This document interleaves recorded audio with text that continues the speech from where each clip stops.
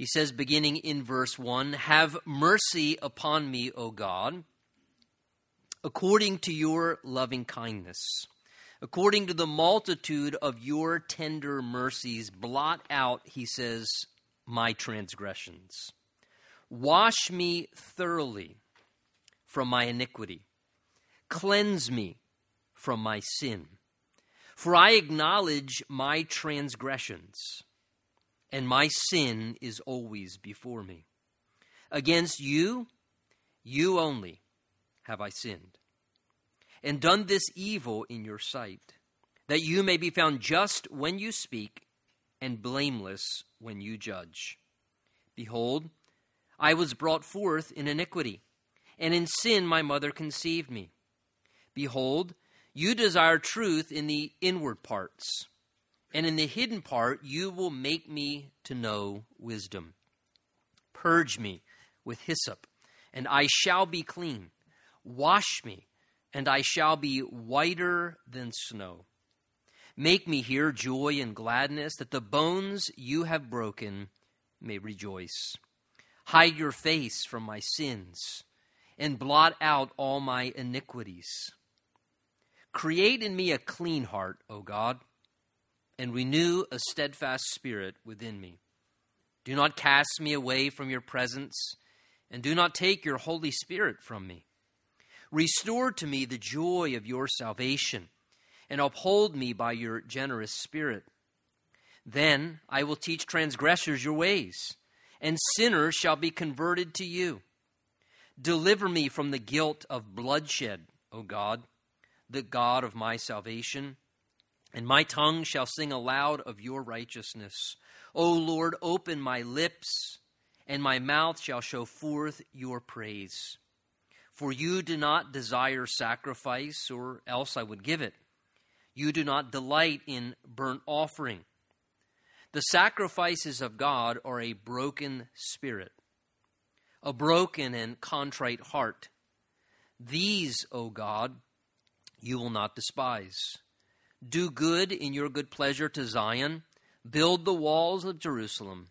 Then you shall be pleased with the sacrifices of righteousness, with burnt offering and whole burnt offering. Then they shall offer bulls on your altar. And Father, we just humbly ask for your grace and the help of your Holy Spirit as we open up the Word of God this evening once again, and consider particularly, Lord, this Psalm, the 51st Psalm here that we have from David, and Lord, the personal experience that it came from in his own life as a lover of God, as someone who walked with you, but yet, Lord, erred greatly. And how, Lord, you intervened to turn him back to you and allowed him to, Lord, turn back and, Lord, to begin again afresh through your forgiveness and your mercy.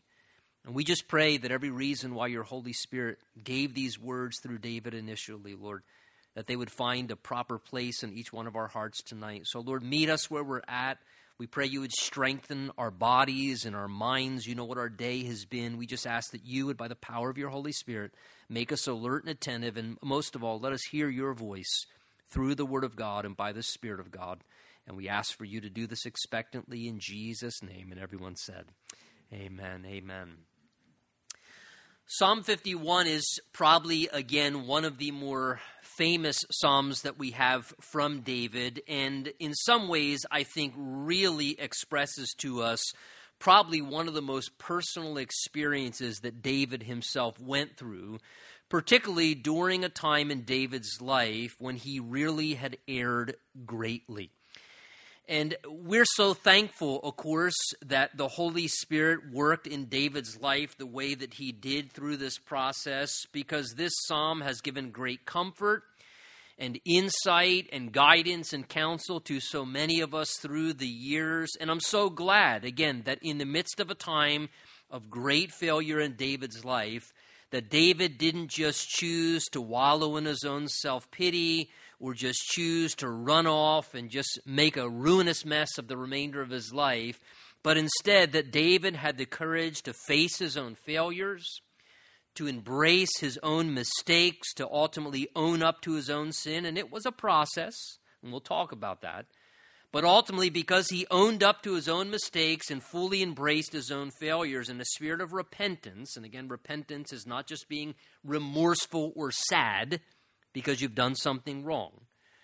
The Bible says that godly sorrow then produces repentance. Repentance is change.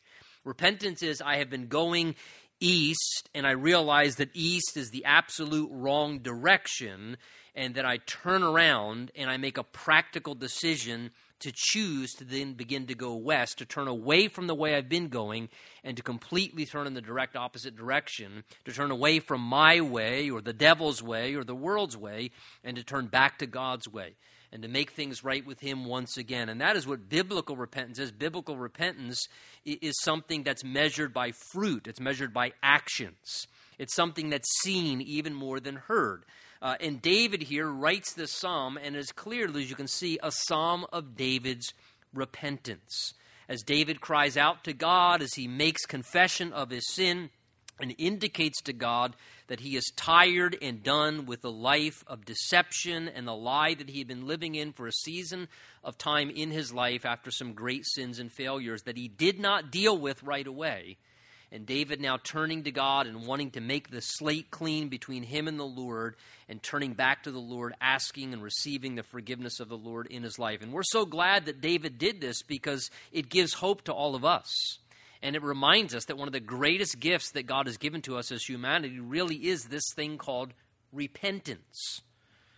Repentance is the opportunity to change.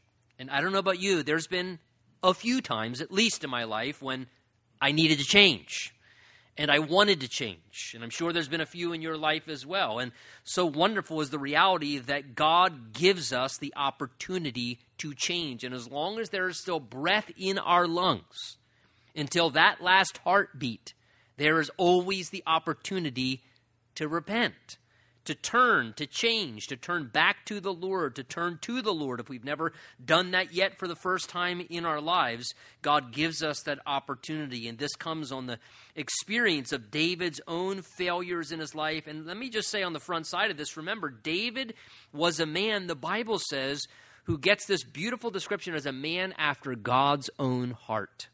No one else in the Bible gets that recognition. God says that of David. So David was a lover of God. He was someone who was living in relationship with God. For a good time in his life, he was walking in close fellowship with God. But this psalm is not the psalm of a man who's never known God, never walked with God, and turning to God for the very first time in his life. This is the psalm of someone who was a worshiper of God, who walked with God, but yet for a season of his life turned away. And in his own selfishness gave in to his own sinful lusts and desires and tried to then cover everything up and kind of lived in a backslidden condition for a season in his life until ultimately the Holy Spirit brought him to conviction and he chose to respond and turn back to God. So it gives great encouragement to us as well when we take our detours of disobedience, even as a child of God, to realize that David himself experienced the same, and this was not the end of David's life, right? Think about it. David's ultimate claim to fame at the end of his life, right before he dies, the title he takes to himself, 2 Samuel 23, I believe is where we find it at. David calls himself the sweet psalmist of Israel. David was a giant slayer. You remember the Goliath story? David was a successful battle warrior on the field. David was one of the greatest kings in Israel's history. David was a wonderful shepherd, but David at the end of his life, the thing that mattered most to him, he doesn't say David, the greatest king of Israel, David, the giant slayer. He says David, the sweet psalmist of Israel. You might venture to say that God used David maybe perhaps to a greater degree after his failure than even before his failure. Because after failure, we know come wonderful things like humility and brokenness, right? That's what David's going to say there in verse 17. The sacrifices of God, David learned, were a broken spirit and a broken and contrite heart. And after David was broken in some ways, there were beautiful things that flowed forth from his life, from the pen, as he wrote things by the inspiration of the Holy Spirit, great depths of spiritual understanding that David never would have come into contact with had he not gone through some of the failures and mistakes that he made. So God can redeem failure. God can redeem everything. And failure is not the end. And we don't want to believe that lie of the devil that if we have failed, that's it. We're shelved and we should shelve ourselves because God is done with us. Are there consequences? Absolutely. And I'm not recommending failure or rebellion as a way to get close to God. That's just called stupidity. But if and when we do fail, we need to believe what God says about his love and his forgiveness and trust by faith and not how we feel what is true about God despite what we have done in our own lives, and believe that God has a way, though the consequences come, and that's a part of the process. If we sow to the wind, we reap the whirlwind. It's a part of the process. If we sow to the flesh, we reap corruption. The Bible teaches that. And David dealt with consequences, but God redeemed his failure after his repentance and did really wonderful things through his life. And I just say that to be encouraged as we go through this, because that is a whole part of this process and what David here ultimately represents to us. The psalm on the front end of it, notice before the psalm begins, tells us that this was a psalm of David. It says, when Nathan the prophet went to him, and he had gone into Bathsheba. So again, the backdrop, many of you may be familiar. If you're not, it's important to understand the backdrop, or for sake of refresher, we can find the backdrop to this psalm in 2 Samuel chapters 11 and 12. There we are told at a time when God was blessing David's life and doing wonderful things. It says in the springtime when kings went out to the wars, and that was a time when kings went out on battlefields and fought wars, which is what David should have been doing. David chose instead to relax and remain behind in the palace. And so as David was choosing to relax and to kind of selfishly indulge his own personal pleasures rather than being involved in the works of the Lord and the battles of the Lord, that's when David got into trouble. When he began to kind of relax spiritually, and as David's hanging around the palace and he's got more idle time on his hands, it says he goes for a walk, and as he's walking around the palace walls, it tells us that he sees a very beautiful woman. And when the Bible says very beautiful, God doesn't lie. So he sees this very beautiful woman, Bathsheba, bathing, and it tells us that David looked and obviously took a second look, and then he inquired who this woman was. He sent his servants to go inquire about her. Word comes back, hey, David, this is Bathsheba, the wife, that's key word there, she's married, the wife of your soldier Uriah. One of David's officers, in fact, out fighting one of David's battles where he should have been. And David, rather than take that first caution of the Holy Spirit, blows past the yellow blinking caution light, right? God always gives us many caution lights along the way before we go off the cliff. And we either blow past them or we pay attention to them. And David blew past that. He said, well, get her anyway. I'd like to, get to know her a little bit better. So he pushes past the first caution light, exercises his selfishness and his authority. They bring Bathsheba to the palace. They spend the night together. They ultimately enter into sexual activity and adultery. David sends her home and thinks, okay, that was a fun night of sin, and okay, everything's done with. Well, shortly afterwards, what happens? The word comes from Bathsheba that she's now pregnant. And her husband's been away at the battle. So she's indicating to David, there's no question whose child this is. David right away goes into what we all tend to do when we first sin many times, our flesh anyway, and the devil's deception is, how do I cover this up? I don't want to face the consequence of this, so certainly there's a way I can just cover this. And no doubt he's a king. He's thinking, certainly I can cover this. So he starts contriving a plan in his mind. How can he hide this sin? How can he keep it covered up? And so what he does is he sends out to the battlefield. He asks Uriah to come home. And when Uriah comes home, David says, hey, so I brought you home. Tell me, how's it going out there on the battlefield? You're one of my officers. Give me a battle report and update. And then he says, hey, I appreciate you giving me that report. How about you go home, spend some time with your wife, and appreciate you coming back and giving that report to me. And David's thinking, perfect. He'll go home, he'll spend the night with his wife, and then, of course, everyone will just think that she conceived through the night she spent with her husband, and there we go, hands washed, I'm not going to get caught in this situation. Well, Uriah, having a noble spirit, it tells us, as many military-type individuals are, the camaraderie within him was stronger than his own selfish desires. And though he was a married man, and that was his wife, he slept there, it says, outside of David's palace with David's servants. And David wakes up the next morning and finds out that he didn't go home to his wife. And he says, what are you doing here? I thought you were going to go. And he said, look, King, I appreciate the opportunity, but if my comrades are serving out there on the battlefield, I can't selfishly indulge myself by going home and spending the night with my wife when my comrades are on the battlefield. I can't do that. Send me back out to the battlefront. David says, well, just stick around one more night. So David says, okay, that didn't work. I got to come up with another cover-up plan. Plan B, gets him drunk.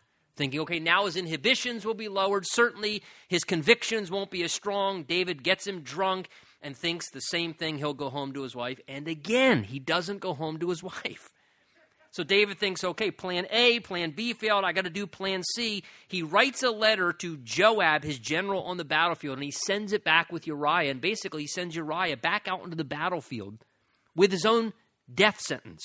And he writes in the letter to General Joab, listen, when Uriah hands you this letter, here are my wishes as your king. I want you in the next battle to put Uriah in the very front of the battle where the warfare is the hottest, and then right in the midst of that, I want you to then retreat from him and leave him there and let him perish. And Joab follows the orders of David. He's a general. It's what he's supposed to do. And then ultimately Uriah is murdered, and so now he's put off the scene. Well, David then gives Bathsheba a little bit of time to mourn and to grieve the loss of her husband, as would be typical. And then David invites her to his palace and plays the part of a good old guy, this wonderful king. He's going to take this pregnant, widowed woman of one of his officers into his harem, and he's going to take care of her and take care of the child. And he's thinking in his mind, no doubt at this point, he's thinking, whew. Took a little bit of work, but I got it all covered. It's all covered up, nothing to be exposed now. But the problem was it was covered up on a human level, but God saw it all. And God was aware of the adultery. God was aware of the deception, the lying. God was aware of the murder, which David was now guilty of. Adultery and murder, two capital crimes in the nation of Israel at that time. And God was fully aware. And what God did, remember, is he sends Nathan the prophet to David because David was not dealing with his sin. He wasn't confessing and acknowledging it. It seems there was almost a year-long gap where David would not deal with this and was not listening to the conviction of the Holy Spirit. Up to 10 months to a year, Psalm 32, we read it, describes how David was speaking of how miserable he was inwardly, but he was playing the cover-up for a long time. And God sends Nathan the prophet, tells him the little story, and David, when he hears about it, he gets so enraged. How could somebody do something so wrong in this parable-type story? And then Nathan says, David, you're the man. David, I'm talking about the sin of what you did. God knows what you did. And David, ultimately, his sin is reproved and he realizes it's been revealed. And then David, in that moment, says, I've sinned against the Lord. And Nathan says, and the Lord has forgiven you, David. And Psalm 51 then becomes this psalm of David's repentance. This is the psalm, I don't know, maybe this is what David went home and wrote in his diary that night. Maybe this is what David went home and penned in his prayer journal that night as he was coming to terms with his sin and repenting at this point, as he's dealing with his sin now being openly exposed to him. And look how he begins, verse 1. What are his first words? Have mercy upon me, O God. Mercy speaks of not getting what you do deserve. Justice is getting what you deserve. Mercy is not getting what you do deserve. David knew what he deserved. He knew he deserved judgment. He knew even the crimes that he committed, adultery and murder. These were capital crimes. He should have been put to death, whether he was a king or not. So the first thing he cries out to God is, God, have mercy upon me. He says, according to your kindness, your loving kindness, according to the multitude of your tender mercies, blot out my transgressions. Notice David uses that word transgressions, and we said before, the word, you see David used the word transgressions. Verse 2, he speaks of iniquity. Verse 2, he then says again, sin. These are just different terms to describe wrongdoing and disobedience to God. But the word transgression is a term when we see it in the scripture that speaks of just willful defiance. The idea there is not you slipped and made a mistake, you reacted in a moment wrongly. The idea of transgression is the line is right there. It says wet paint and you touch it anyway. And so David says, look, what I did, I knew in my conscience. It was wrong. I knew before I did it, it was wrong. I knew when I was on the pathway to do it was wrong. I knew as soon as they told me that she was married to someone else that it was wrong. And in my conscience, I knew it was wrong. David had grown up with the law of God. He knew the word of God. He had a relationship with God. So he says, it wasn't just a mistake. David says, this was willful defiance against you, God. I just chose to selfishly transgress. I willfully rebelled. And so he says, Lord, what else can I ask for? But please have mercy upon me. God, I didn't just mess up. I flagrantly sinned against light. I just selfishly rebelled against you and your authority and your goodness in my life. And notice when David asked for mercy, he doesn't ask for mercy because of anything good that was going on in his life or even the fact that he was repenting. Lord, have mercy because I'm willing to repent now. He says, God, I'm asking for mercy for one reason. He says, because of who you are. He says, according to your loving kindness and the multitude of your tender mercies. He says, my request for mercy is completely based upon one thing, the fact that you're a merciful God and that you are a loving and a kind God, because I don't deserve any of that. That's where David's at here. This is brokenness, right? No more justification. He's not making excuses for anything any longer. He's not trying to justify why he did what he did. He's just owning it. And look, this is the first indication where humility and brokenness and repentance is starting to happen, because all the excuses go out the window. And a person just takes complete ownership and acknowledgement that they have done wrong. And they see and I'm going to use this term, the gravity of their own evil. They see the weight of their own wickedness and what they've done wrong. And this is coming upon David, and you can tell it by the way he's saying this. He says, Lord, please blot out, he says, verse 1, my transgressions. That word blot there in the Hebrew is literally a term that speaks to erase from a record. The idea is David saw like he had his crimes on a record. He knew there were multiple things, not only the adultery and the murder to start with, but on top of that, the lying, the deceiving, the ways in which he had forced people to do things. Joab to murder a man that was a good soldier, and the ways that he had deceptively used other people to try and manipulate the situation. He's like, Lord, I have a record of so many wrongdoings and crimes. And he's saying, Lord, would you please have mercy, expunge my record. Clear my crimes, Lord. Take away, he says, blot out, just erase. That's the idea there. Erase my record. And you know the wonderful thing is God has the power to do that.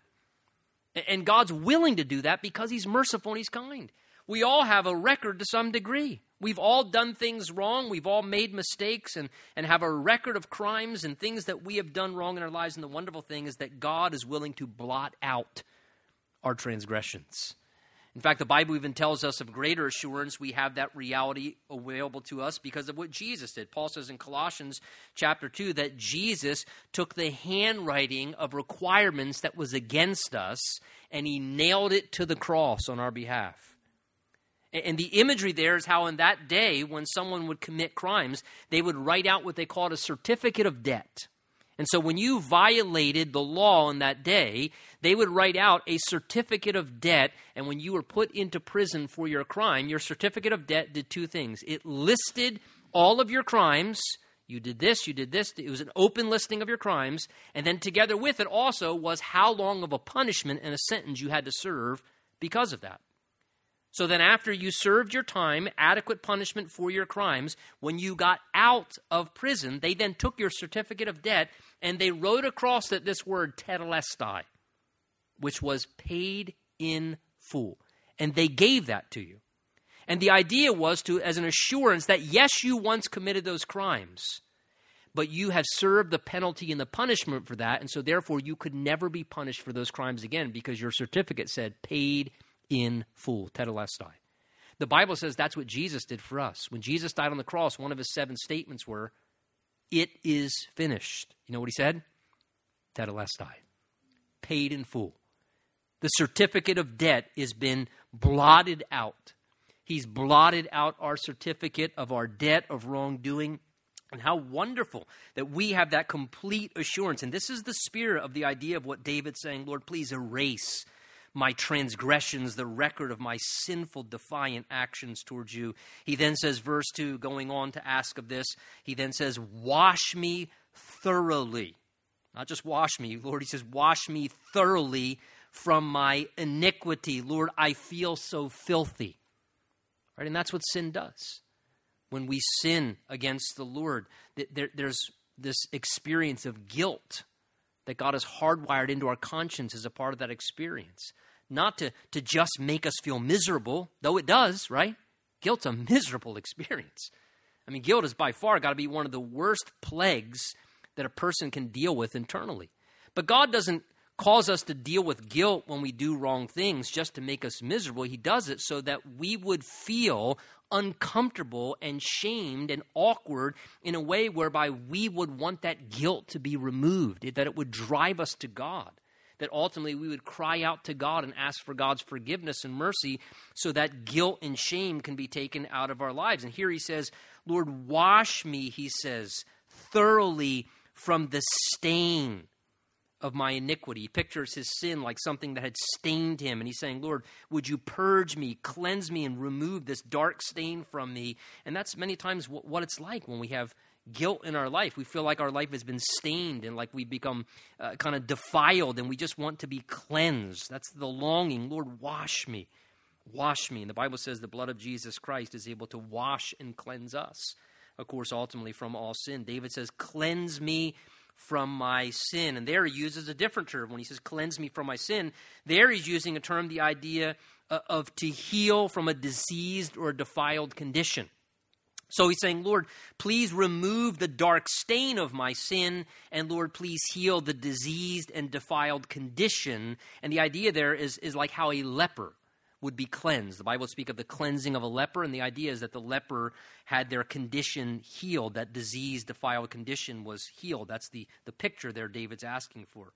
He says, verse 3, for I acknowledge my transgressions, and my sin is always before me. Notice, even though David, for as I said, 10 months to up to a year, David hid his sin from others.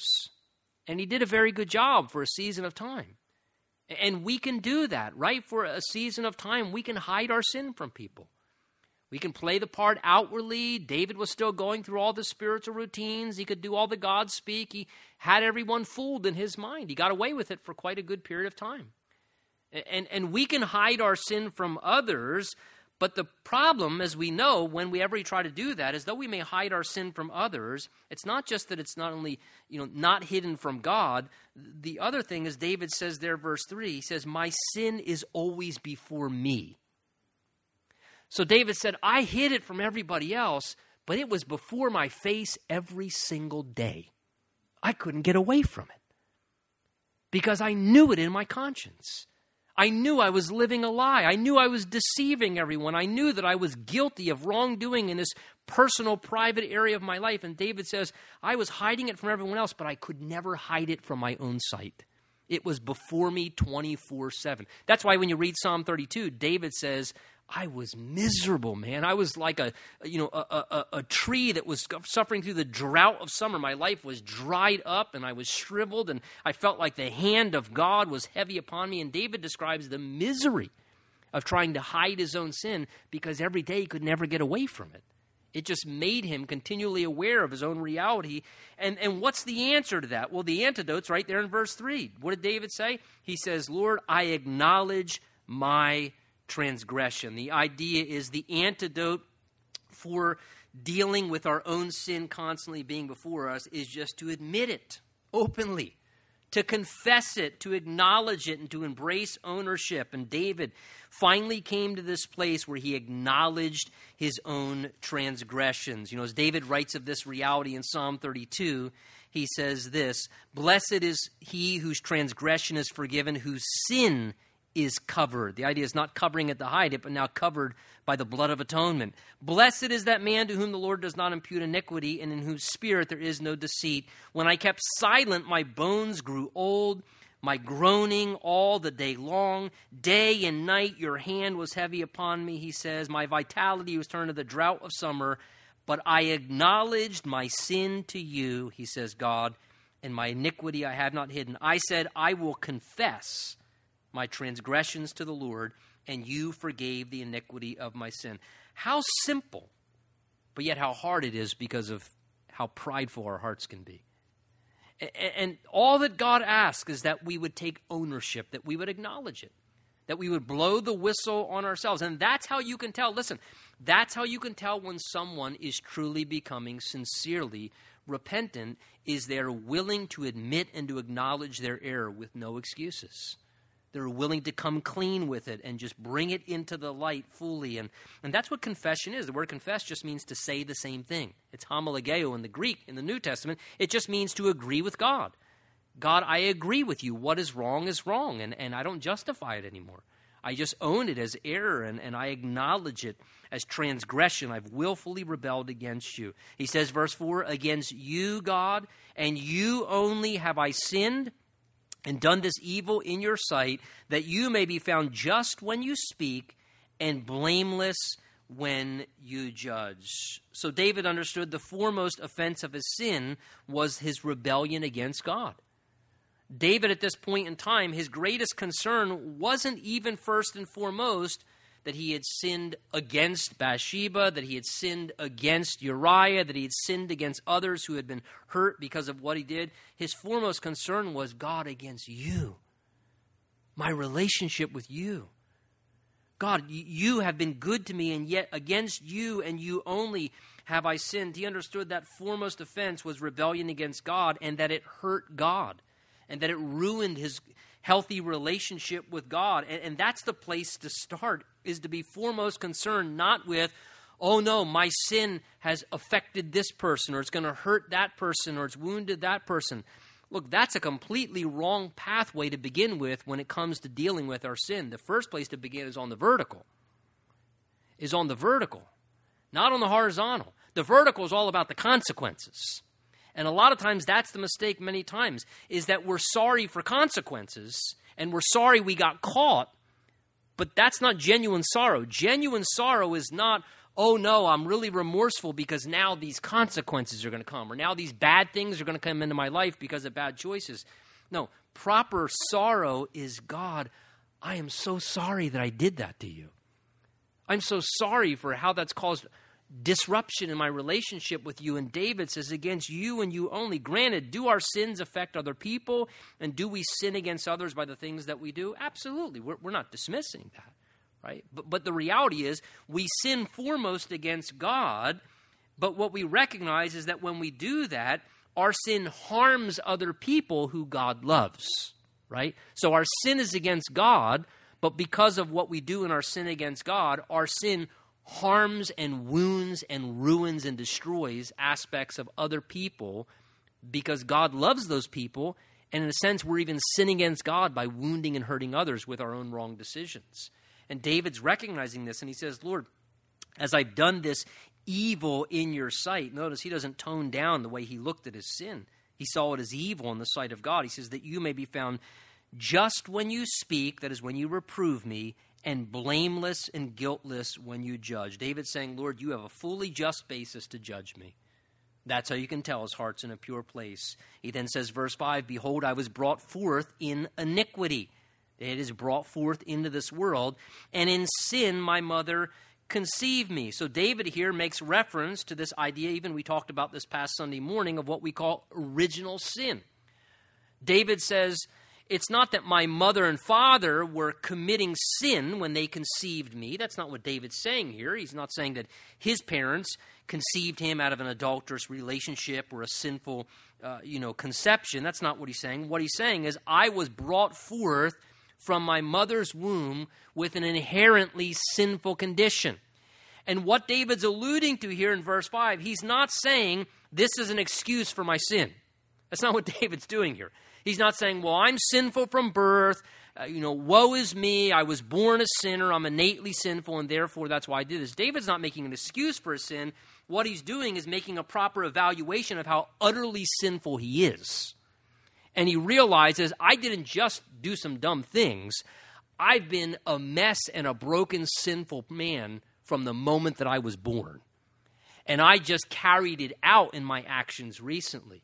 I just let my inherent sinful nature selfishly control my life, and I just automatically carried out this wrong nature within me. And again, the Bible does teach this. We talked about it Sunday morning, that we have all inherited from Adam a sinful nature and disposition. We only prove that we're sinners as we live our lives. The Bible says we are sinful from birth. And then we just begin to commit sin. We carry out through things we think wrong and things we say wrong and do wrong. We just carry out the reality of what the Bible says from the start, is that we're born inherently sinful. Like a magnet, we're drawn towards doing what's wrong. And this is why David was capable to do this, again, even as a man of God. He was walking with God, and then all of a sudden now he's committing adultery, murdering people, and living a lying, deceptive cover-up for almost a year in his life. And David's saying the problem is very clear. The problem is me. The problem is my heart. Again, Jeremiah says to us, the heart is deceitful above all things and desperately wicked. Who can know it? The idea is our heart is not only desperately wicked, but the Bible says even more than being desperately wicked, it's deceitful above all things. Not just desperately wicked is my heart, but it's deceitful even more than it's desperately wicked, because it deceives me how desperately wicked it really is. Because I don't even know how wicked my own heart is. And look, the reality is we could look at David and be like, oh, I can't believe David would do that. I would never do something like that. The reality is, look, you don't lack for potential. You may lack for opportunity, and you ought to thank the grace of God for that. But don't you ever look at someone who's committed any form of sin and think, oh, I'm somehow above that, or I could never do that. You don't lack for potential. We all have the same potential. By the grace of God, maybe you didn't get the opportunity to do something that wrong. And be thankful. And learn the correspondence course. Learn from David's mistake and hopefully don't repeat the same mistake. But all of us have the capability, even as David here, to go down a path that's very dark and very devious if we allow our heart to carry out its natural condition. And that is why we need to be in close relationship with God, because apart from that, our hearts can gravitate real quickly down to a very dark path and a very dark road. And David proves out this reality. He says, verse 6, Lord, I know what you desire because of how deceitful I am within. Look what he says. He says, you desire truth in the inward parts. And in the hidden part, inwardly, says, there you can make me to know wisdom. Why is David saying that? Because what had David been doing up to this point? He had been living a lie. He'd been living a lie. And he says, Lord, that's the problem. He says, you don't desire that we would fake it outwardly. He says, you desire that we would be genuine inwardly. You desire to be true inwardly. Because God sees the condition of my heart. God's aware of what's going on in every one of our lives. The Bible tells us in the book of Hebrews that everything is laid naked and bare before the eyes of him to whom we give account. Nothing's hidden from God.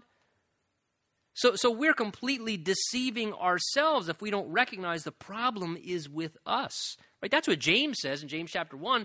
He says that when we enter into sin, it's because we're drawn away and enticed by our own evil desires. We should never blame God or blame what's happened. Like, well, if my life didn't go through this, or if I wasn't subjected to that, or if I didn't experience this. And that's the mistake that's as old as the Garden of Eden. Blaming our conditions for our own errors and mistakes. No, the reason why we all make mistakes and do evil and wrong things like David from time to time is because we are innately sinful. And when we don't keep that in check and we don't stay real with God in the inward part, and we're not living in truth but walking in error and living in the dark, he says that's when we get off course. And he says, so Lord, I know what you're longing for. You desire, he says, truth in the inward parts. God wants us to be real within, that we would just be genuine with him. That's where humility comes into play, because when we have a humble heart, then God can deal with us. And he can begin to instruct us and give us wisdom even how to get out of the mess once we get ourselves into the mess. And so you come true in your heart inwardly. Get true with God on the inside. And he says, then, Lord, you can make me to know wisdom. What do I do now in the midst of this failure? David goes on to cry out more for God's cleansing in his life. He says in verse 7, Lord, purge me with hyssop, and I shall be clean. Wash me, and I shall be whiter than snow. Again, he's continually longing, Lord, cleanse me. Wash me. You notice as you go through this psalm, there's these repeated references. Blot out my transgressions. Wash me thoroughly. Cleanse me from my sin. Here he comes back to again, purge me with hyssop, and I shall be clean. Interesting, David uses this term, purge me with hyssop. It's a picturesque statement David's making here. The hyssop plant is like a small little bushy plant. Sometimes it would grow even outside of stone walls. But the hyssop plant, if you remember from the Old Testament, was what was used to sprinkle blood in the Passover. It was used to sprinkle blood and water in the cleansing of a leper. So the hyssop plant was something that was used to bring forth cleansing. And David understood this picture. And so he's saying, Lord, in the same way, would you pass over me with your judgment and give me mercy instead? Lord, would you cleanse me with the blood of an innocent sacrifice that I might be clean? He says, wash me, and I shall be whiter than snow. You know, isn't it interesting? Isaiah ultimately makes the declaration where God says there in the prophet Isaiah, come now, let us reason together, says the Lord. Though your sins are like scarlet, he says, they shall be whiter than snow. Isn't it interesting? God says, I'm trying to reason with you here. Why live in guilt? Why live in guilt and shame? God says, be reasonable. Let me wash you. Let me forgive you. Let me cleanse you. Let me take the weight of that guilt off of you and the stain of sin away from your life. I can make you clean again, God says. David goes on to pray, Lord, and make me hear joy and gladness, the bones that you have broken, he says, that they may rejoice. He says, God, hide your face from my sins. In other words, God, don't look upon them anymore.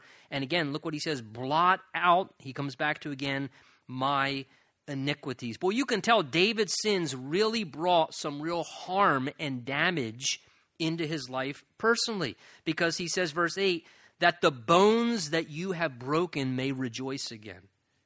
Now, broken bones are painful experiences, right? A broken bone is very painful. And what David's saying is, this is part of the damage of sin. Sin's not just wrong, it's destructive. It breaks and wounds and causes harm to us personally. See, God doesn't just not want us to sin because it's bad. God doesn't say, well, I don't want you to sin because it's bad. He says, I don't want you to sin because it's bad for you. It ruins lives. It breaks things. It damages things. It's like a broken bone. It's going to cause suffering in your life. And any one of us who's gone down a pathway of sin, we know the suffering, like a broken bone, that it brings into our lives, the pain. And God wants to spare us from that. And so he says, Lord, please make me hear again joy and gladness. It seems that had disappeared from David's life. It was hard to really be genuinely joyful. Oh, I'm sure he could laugh and outwardly and play the part like he was happy. But genuine gladness and joy didn't exist when David was living in sin, because he was miserable in the guilt and shame. And he says, oh, Lord, I long to, again, have joy and gladness in my heart. He then prays, verse 10, and create in me a clean heart, O God. Renew a steadfast spirit within me. Do not cast me away from your presence, and do not take your Holy Spirit from me. So David begins to plead with God now to do a work in his heart to change his heart condition.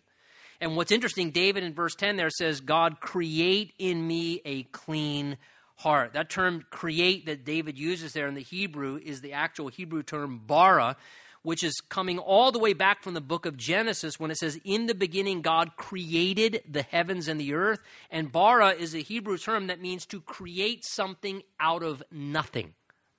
The idea is you're not taking existing parts and assembling something. That's one way you could say, well, hey, that person created a watch. Well, they didn't really create a watch. They assembled a watch from existing parts and components. That's not creating something out of nothing is miraculous. God spoke and nothing became something, right? God miraculously created something out of nothing. David uses that term here, bara, when he says, create in me a clean heart. What David's saying is, God, I need a miracle in my heart. God, because of my sin and because of what I've done, I'm asking, would you do something miraculous in my heart? God, change my heart. Create miraculously in me, he says, a brand new heart. And that's exactly what God has the power to do, right? God has the power to take away our heart of stone, the Bible says, and give us a tender heart of flesh. God can give us, the Bible says, a new heart. And sometimes that needs to be our prayer. God, miraculously give me a brand new heart. I'm tired of this old heart. Lord, give me a new heart and renew a steadfast spirit within me. Again, the idea of steadfast is an unwavering, committed, and faithful spirit. And he says, Lord, renew or restore that back to me. He's saying, Lord, restore back to me that prior state of my former condition. When things were right between me and you, he says, God, restore that back to its previous way, that again, I'd have a committed and faithful heart. He's praying that God would change his heart, that God would give him a right heart. Again, I love this because David realizes he's completely dependent upon God to do something in his heart that he can't do, right? We can't change our hearts. We can change our minds, but if we change our minds, God can miraculously change our hearts because he's in the power business of doing that. And if we ask him, he can miraculously give a brand new heart to you if you ask him for it. He says, and Lord, don't cast me away from your presence. David knew that sin separates. That's what sin does. It ruins relationships. It causes separation. He says, Lord, I don't want to be distant from you. Don't cast me from your presence or take your Holy Spirit from me. Now understand, when David's saying that, he's not saying it in a New Testament sense as you and I understand it. In the Old Testament, the Holy Spirit rested upon people's lives. In the New Testament, we're actually indwelt with the Holy Spirit. So God's not going to give us his Holy Spirit and take his Holy Spirit back from us when we've been sealed with the Holy Spirit indwelling. What David's referring to there, no doubt, is that the Lord's spiritual anointing and favor upon his life would not be removed from his life. I think David's thinking about what he saw happen in Saul's life. Because remember, when Saul rebelled and turned away from God and didn't turn back to God, eventually the Bible says that the Spirit of the Lord departed off of Saul's life. That is, the favor and the anointing of God's help and blessing was pulled away from Saul's life. And David is saying, Lord, your gracious spiritual help and favor has been upon my life. Your closeness and your power and anointing has been upon my life. And Lord, I pray that because of what I've done, that you wouldn't take your Spirit's anointing away from me. Please, Lord. I don't want to become a ruined man. Lord, please, he's begging, don't take your favor and your anointing of your Spirit away from me because of what I've done wrong. Instead, he says, Lord, please, verse 12, restore to me the joy of your salvation. Notice, it's God's salvation, not ours.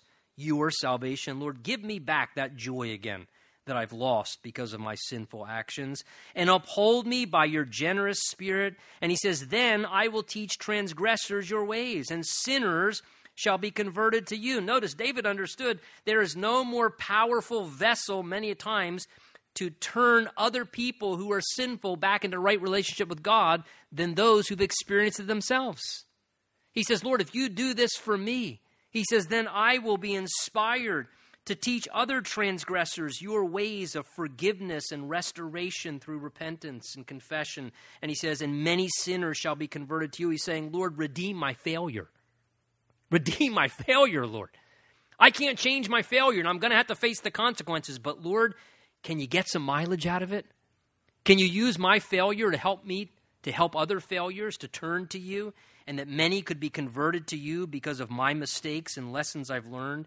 He says, verse 14, deliver me from the guilt of bloodshed, O God, no doubt thinking of Uriah, the guilt of the murder, the God of my salvation, and my tongue shall sing aloud of your righteousness.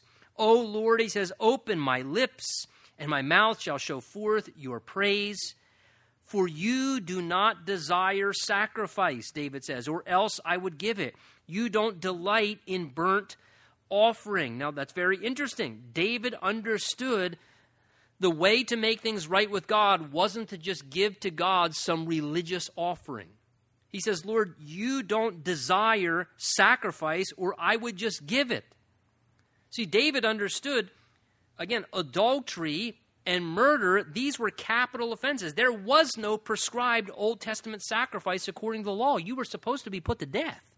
So David realized, I can't just offer to you, God, some religious routine or some, spiritual practice. And if I just do enough good spiritual sacrifices and offerings, I guess that's what you want. If I could just weigh the balance, that, okay, Lord, I did these things wrong. And again, even as in some religious circles. Okay, so then therefore what you need to do is you need to say 6 of these and pray 7 of those and do 4 of these things, and you'll tip the scales and God will forgive you. And David says, no way, man, it doesn't work like that. God, you don't want just religious formality to kind of, okay, I'm just going to try and do some good things to make my conscience feel better. He says, no, verse 17, the sacrifices of God are what? A broken spirit, a broken and contrite heart. These, O God, you will not despise. David understood what God desired was a broken human spirit. That is humility. That spirit of stubborn pride and deceitfulness that holds God at a distance or rejects God's light or doesn't want to bring things into the light and deal with their own condition before God. He says, Lord, what you want is for our stubborn human spirit to become broken before you. That our spirit of willful rebellion would be broken and that we would have, he says, a contrite heart. And the word contrite basically speaks of feeling strong remorse due to a sensitivity of your own guilt. That is, that you would realize that you are wrong in such a way that it saddens and grieves you, and therefore you're a broken heart condition before God. And God says, that's all I was looking for. That's all I was looking for. That you would come to that place. The Bible tells us that the poor in spirit shall experience the kingdom of God.